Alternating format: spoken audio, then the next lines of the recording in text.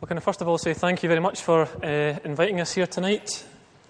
It's a great pleasure and privilege to be with you. Thank you for letting Laura speak this morning and for letting me speak tonight. My role is the North of Scotland manager for Bethany Christian Trust, so I cover Dundee, Aberdeen and Inverness, and my job is to try and develop services and manage the services that we already have in these areas. Another thing I want to say before I begin is to say a huge thank you to you as a church for the help you've given Bethany since I came into post last September. You did the winter care shelter in January with us for 2 weeks, which we regarded as a great success, along with 5 church teams and over 4 different venues in Dundee.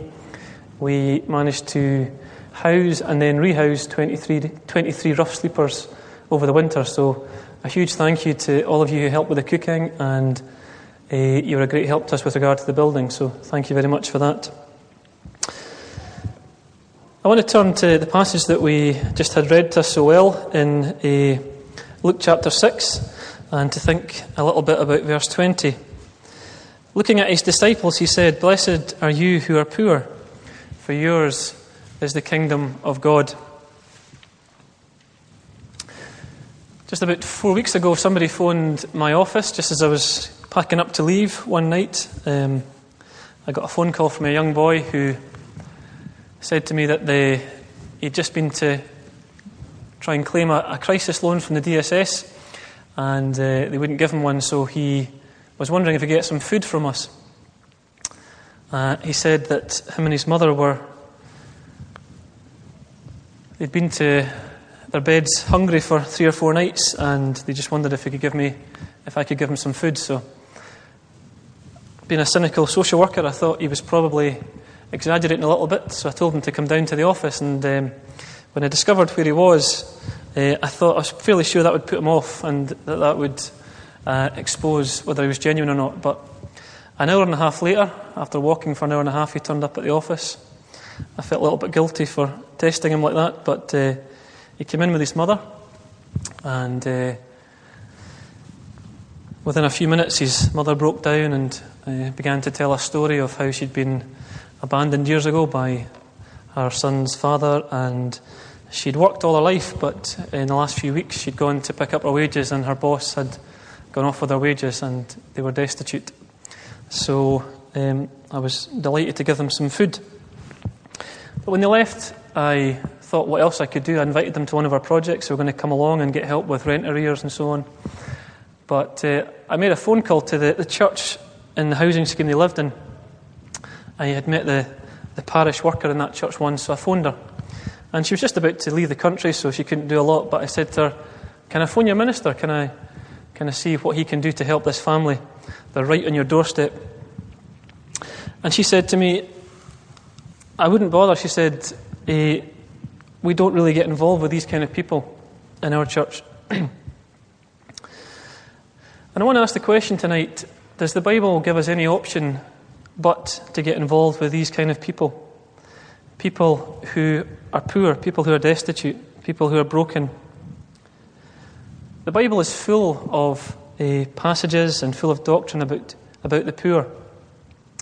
But why is it in most churches that I go to, certainly, and that we come across, that compassion for the poor is stuck on as some sort of add-on? It's some sort of committee, and 1 or 2 cranky people go onto that committee and try and do some stuff. There's sometimes a collection very occasionally for an organisation. Perhaps some of you here have been part of a deacon's court where the issue of compassion for the poor doesn't raise its head perhaps in years, and the agenda is swamped by buildings and money and all sorts of issues. But the whole reason why the deacon's court was set up, the diaconate, was for compassion for the poor, and yet it never gets raised. The Bible teaches that love for the poor and compassion for the poor isn't just a bolt-on, it's not just an add-on, but it should be part of every church's DNA. Love for the poor is the very essence and heart of the gospel. sometimes think that the church today has become a bit like Jonah sitting outside the city of Nineveh. He's slightly grudgingly done his job. He's preached the gospel to the people of Nineveh. And he comes out with the city and he looks in this sprawling mass of wickedness. And he's almost looking forward to God raining fire and brimstone from heaven. And he seems to be slightly disappointed when it doesn't come. I've been studying Jeremiah recently, and I think you've been studying it as a church as well. And I was just thinking about the passages in Jeremiah 28 and 29 when Nebuchadnezzar takes over Israel and he takes the children of Israel into captivity. And what do the children of Israel do in chapters 28 and 29? But they camp outside the city of Babylon.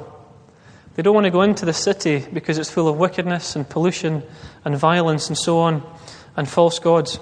And what does God say to them in Jeremiah 29? He says, "Build houses and dwell in them. Plant gardens and eat their fruit. Take wives and begat sons and daughters.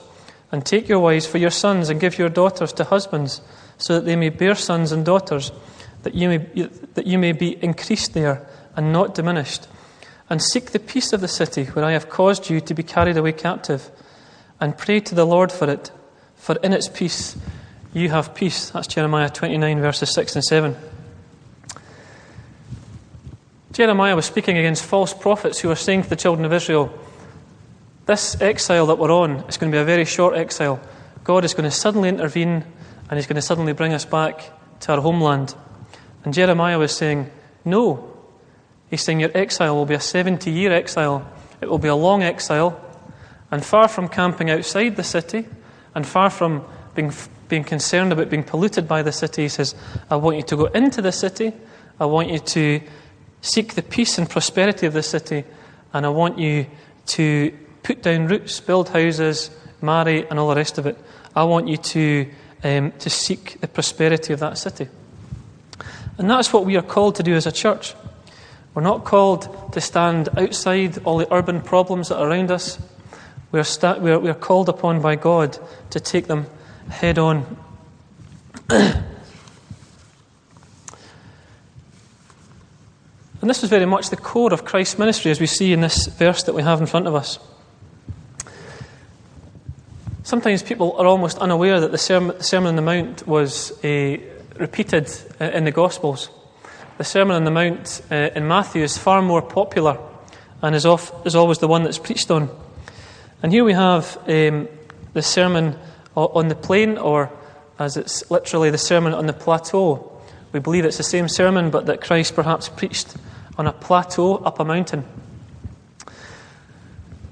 And one of the reasons why many people believe that this sermon is not as popular as Matthew's sermon is because when Christ talks about the poor in Matthew, he says, "Blessed are the poor in spirit."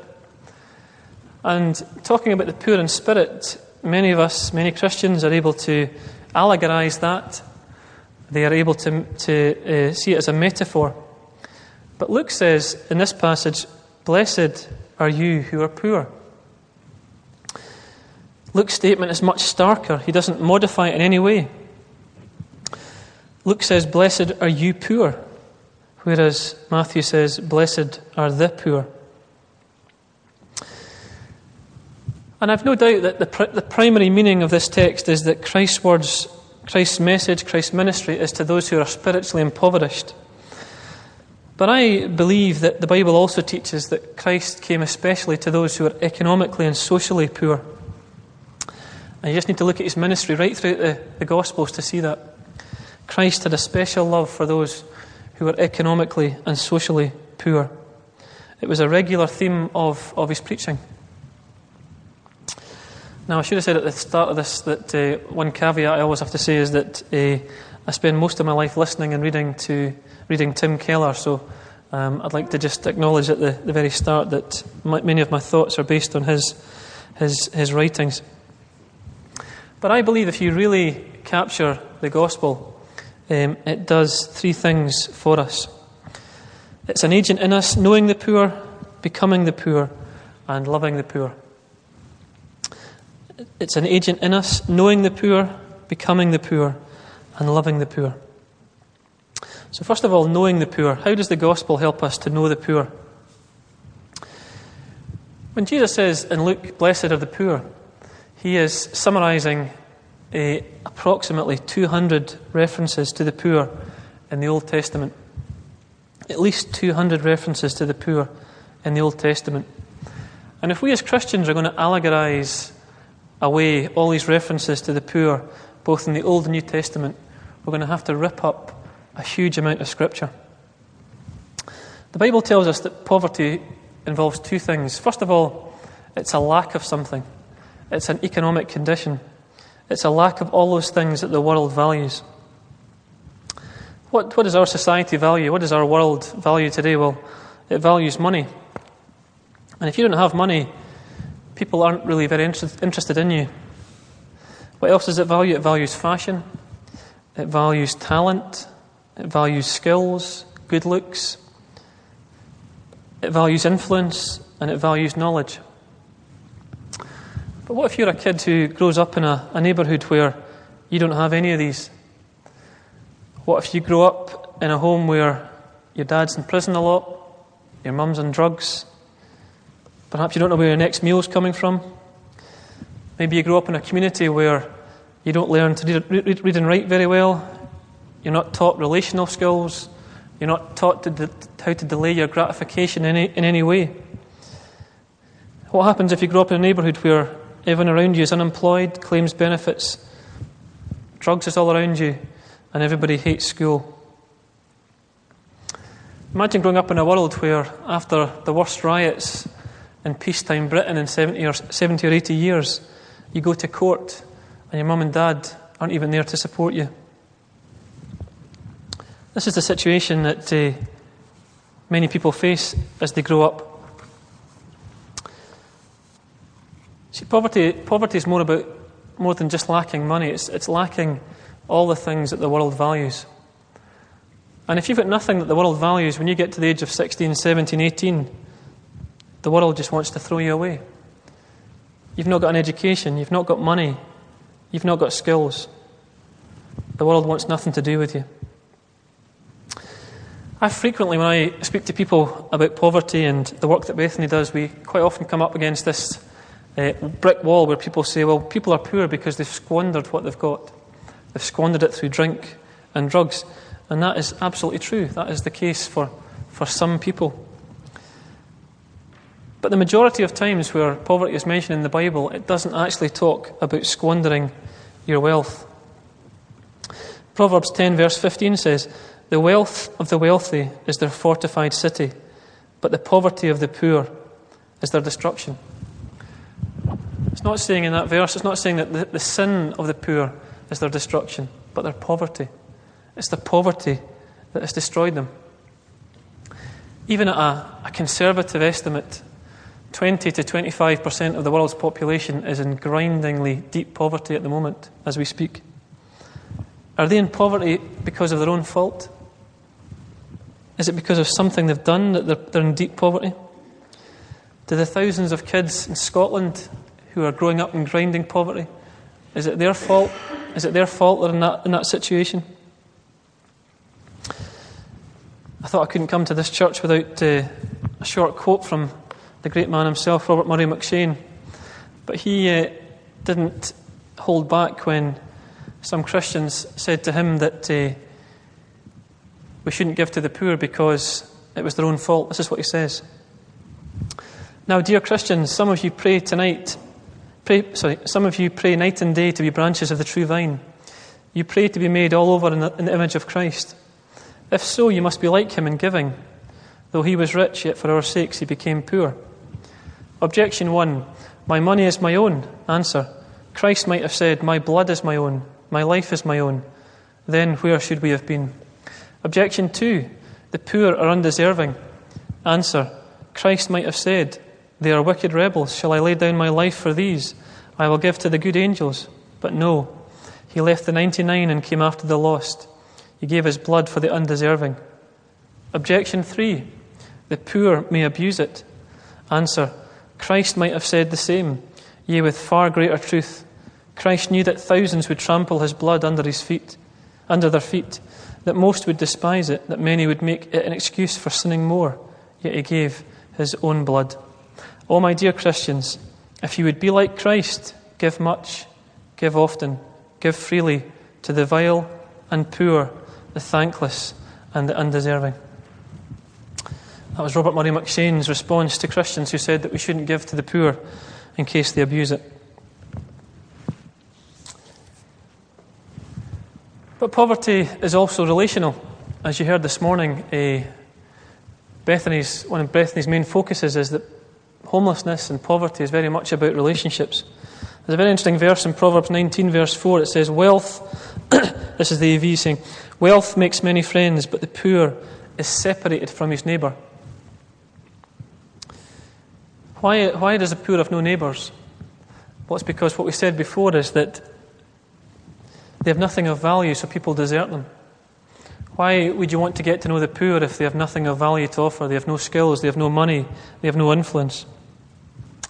And that's what a huge amount of the work that we do in Bethany with Passing the Baton and other projects is, getting people alongside the poor and those who are homeless. Nearly 70% of people who turn up at the local council office in Scotland give us the main reason why they became homeless, a breakdown in relationships.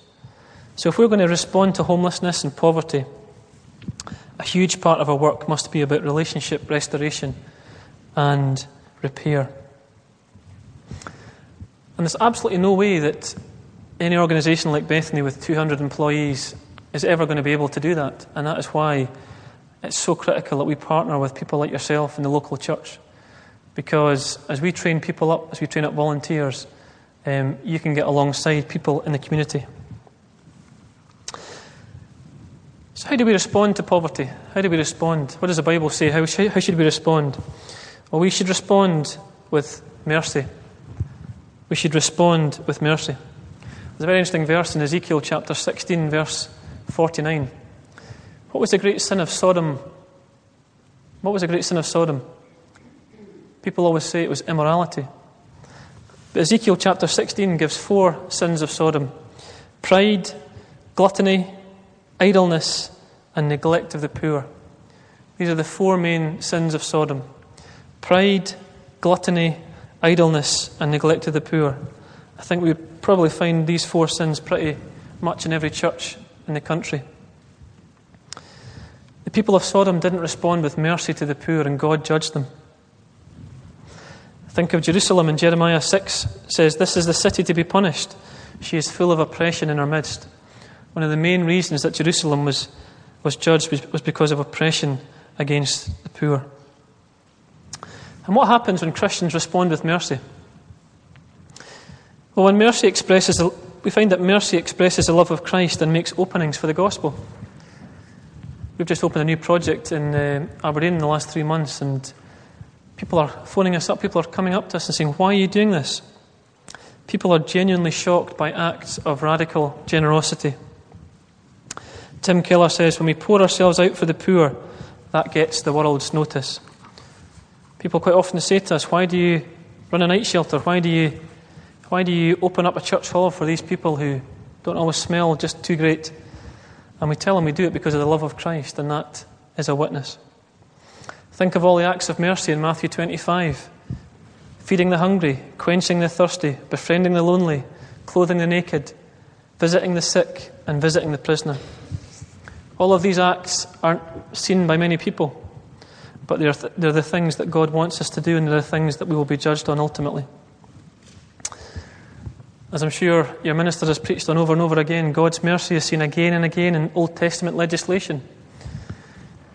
Farmers weren't allowed to reap out to the margins of their crops. They were to leave the edges for the poor, for the widow. Landowners had to voluntarily limit their profit making. They couldn't glean all their crops. Every 3rd year, the tithes that normally went to the Levites were put into public storehouses to help the fatherless and the widow and the aliens. Every 7th year, all debts were cancelled and slaves were freed.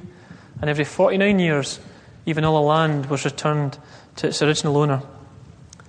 God wanted the Israelites, the covenant community, to create a community of fairness and justice and compassion. And God didn't want the poor just to receive handouts. That's the critical mistake the church has made down through the years. God didn't want the church didn't want the poor just to receive handouts. He wanted real and lasting help. Deuteronomy 15 verse 4 says, that there should be no poor among you. God said, if you follow the rules that I have laid down for compassion and for love for the poor, there should be no poor among you.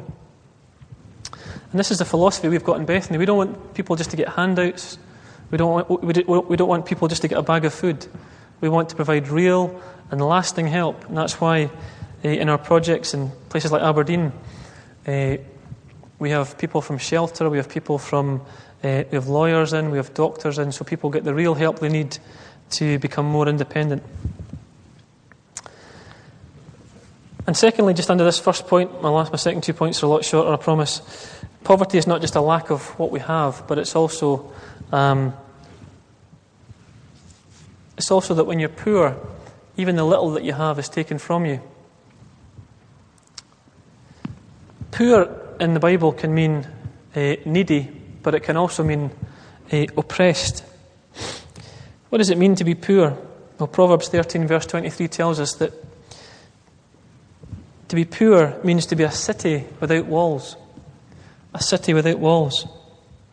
What little the poor have is swept away by injustice. Lots of Christians don't like the word oppression, partly because it's been hijacked by some political philosophies, but the Bible spoke about oppression long before people like Marx and so on. And God is passionate about oppression, and He's very, very angry about it in many parts of the Bible. We can think of Leviticus 19, where the Bible speaks out against a judicial system that is weighted towards the wealthy. We can think of Exodus 22, where God speaks out against loans that have an excessive interest, a huge problem in our society. And Jeremiah 22 and James 5, where it talks about unjustly low wages. We live in a very complicated, broken world, and there are no easy solutions and no easy reasons why poverty is created. And to glibly say that poverty is created because of somebody's own fault is very far from the truth. Sin is not just about individual sin and its consequences, but it's also about injustice and oppression that many people face every day of their life. And how do we respond to oppression? Well, we respond to oppression with justice. And that's what we see coming through again and again in the Bible. We see this beautiful combination of mercy and justice.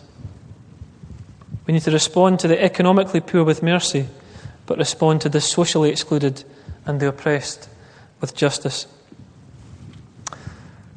We can't just allegorize half the Bible. We can't just say that God is talking about the poor. When He talks about the poor, He's talking about the spiritually poor. We can't allegorize all the references in the Psalms to the needy. We can think of Psalms like Psalm 68 and 71 and 82 and so on. Psalm 68, a father to the fatherless, a defender of widows, is God in His holy habitation. The poor are mentioned 35 times in the Psalms. Christ was passionate about the poor. And the question tonight is, are we equally passionate about the poor? The building of Christ's kingdom is about so much more than just saving souls, important as that is. Christ fed people, He healed people, and He challenged injustice. This is what somebody has said. We are to embody Jesus Christ by doing what He did and continues to do through us. Declare, using both words and deeds, that Jesus is the King of kings and Lord of lords, who is bringing in a kingdom of peace and righteousness, justice and peace. And the church needs to do this where Jesus did it, among the blind, the lame, the sick, the outcast, and the poor. There was a couple of guys sitting in a pub in Glasgow once, and they started talking about Thomas Guthrie, the famous Free Church minister. And one guy said to the other one, he says, I quite like Thomas Guthrie, because he's one of these guys, he says, he practices more than he preaches. And I just wonder if we could ever get to the stage once again in Scotland where it could be said of the Christian church that we practice more than we preach. So that's my first point, and I'm just going to briefly mention the second 2 points. The gospel helps us to know the poor. But secondly, and very, very briefly, the gospel helps us to become the poor. In this passage, Christ looks at his disciples in verse 20 and he says, "Blessed are you who are poor."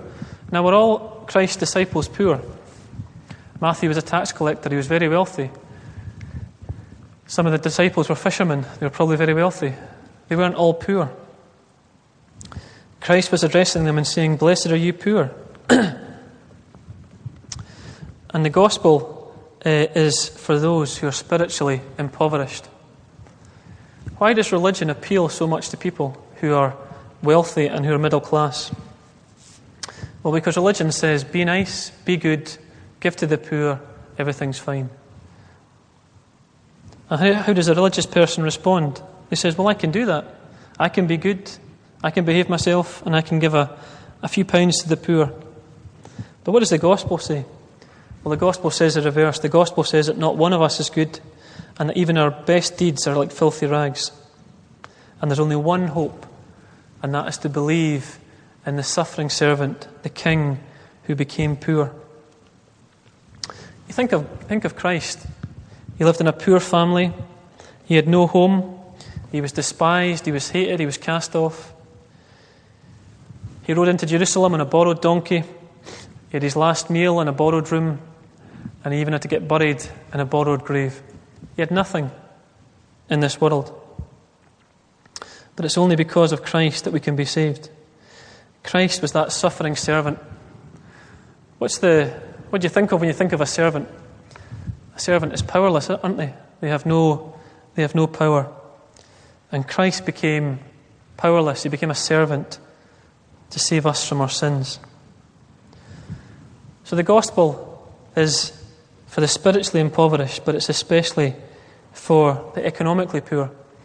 And you see, that's why Christ had such a warm reception from the poor. The poor loved the gospel. The Pharisees and the scribes, they hated Christ because they wanted a legal and an ethical gospel. Tim Keller, in one of his books, talks about a conversation he had with a woman once who asked him, why do so few churches preach a gospel of grace? And Tim Keller didn't know quite how to respond. And eventually the woman said, because if it's all of grace, God could ask anything of us. And you see, to become spiritually poor, it doesn't mean just saying that we can't bring anything to God. It also means that we owe God everything and that He can command us to do anything. And then just lastly, the gospel helps us to love the poor. There's a very good story about a woman who had a large legacy and she had no children to leave it to. And the only person she had to leave it to was her nephew. And she was a bit concerned about this nephew. She wasn't quite sure what he was like. He was always very attentive to her. He was always very nice to her. Always looked after her. But she decided to test him one day. So she dressed up as a homeless person. She went to his house and she sat on his step. She was filthy. She was in rags. The door burst open. The nephew bursts out of the house, kicks her off the steps, swears at her, phones the police. His actions revealed his heart, and he never got the legacy. Proverbs 14 verse 31 says, he who oppresses the poor shows contempt for his maker. The way in which this church and the way in which we as individuals are to the poor displays in real terms our love for our God and for our Saviour. What do you think of when you see somebody begging or you see somebody who is poor, somebody who's got nothing? Do you despise them? Or do you look at them and you think, that's me? That could be me. A person who's been transformed by grace doesn't pity the poor. He loves them. And just like that lady in our story, our attitude to the poor reveals our attitude to our Saviour. Keller says, a life poured out in doing justice and mercy for the poor is the inevitable sign of any real, true gospel faith. Our attitude to the poor is a sign of our own faith. So just to summarise what we've said tonight, does God want us to give away everything we have to the poor? No. He doesn't want us to become poor, but he wants us to be incredibly contented with what we have, and he wants us to be radically generous towards the poor. The poor meet Jesus. Those who know they are no different to the poor meet Jesus, and those who love the poor prove that they have met with Jesus. I just want to finish off by saying this, and again, this is quoted by Keller. There's a fantastic treatise on the poor by Jonathan Edwards, one of the greatest theologians from America. He wrote it in 1732, and this is what he says in his treatise. This duty, giving to the poor, is absolutely commanded and much insisted on in the Word of God. Where have we any command in the Bible laid down in stronger terms and in a more peremptory, urgent manner than the command of giving to the poor? What does peremptory mean? It means leaving no opportunity for denial or refusal, decisive or final. One of the greatest theologians that America has ever seen, a great Reformed theologian, says that giving to the poor is absolutely commanded and much insisted on in the Word of God, and that there is no other command in the Bible that is clearer or laid down in stronger terms. He's saying that giving to the poor and loving the poor, it can't be a committee, it can't be an item on the deacon's court every 2 years. It must be part of the DNA of every church and every Christian. So the gospel helps us to love the poor, to know the poor, and to be the poor. So may God bless his word. Thanks for listening. You've been listening to a sermon from St Peter's Free Church in Dundee, the historic church of Robert Murray McShane. For more sermon content, please visit our website at stpeters-dundee.org.uk. That's www.stpeters-dundee.org.uk. For information and training on persuasive evangelism and how to share your faith biblically, please visit the website of Solace, the Centre for Public Christianity, at solace-cpc.org. Once again, that's www.solas-cpc.org. Thanks for listening.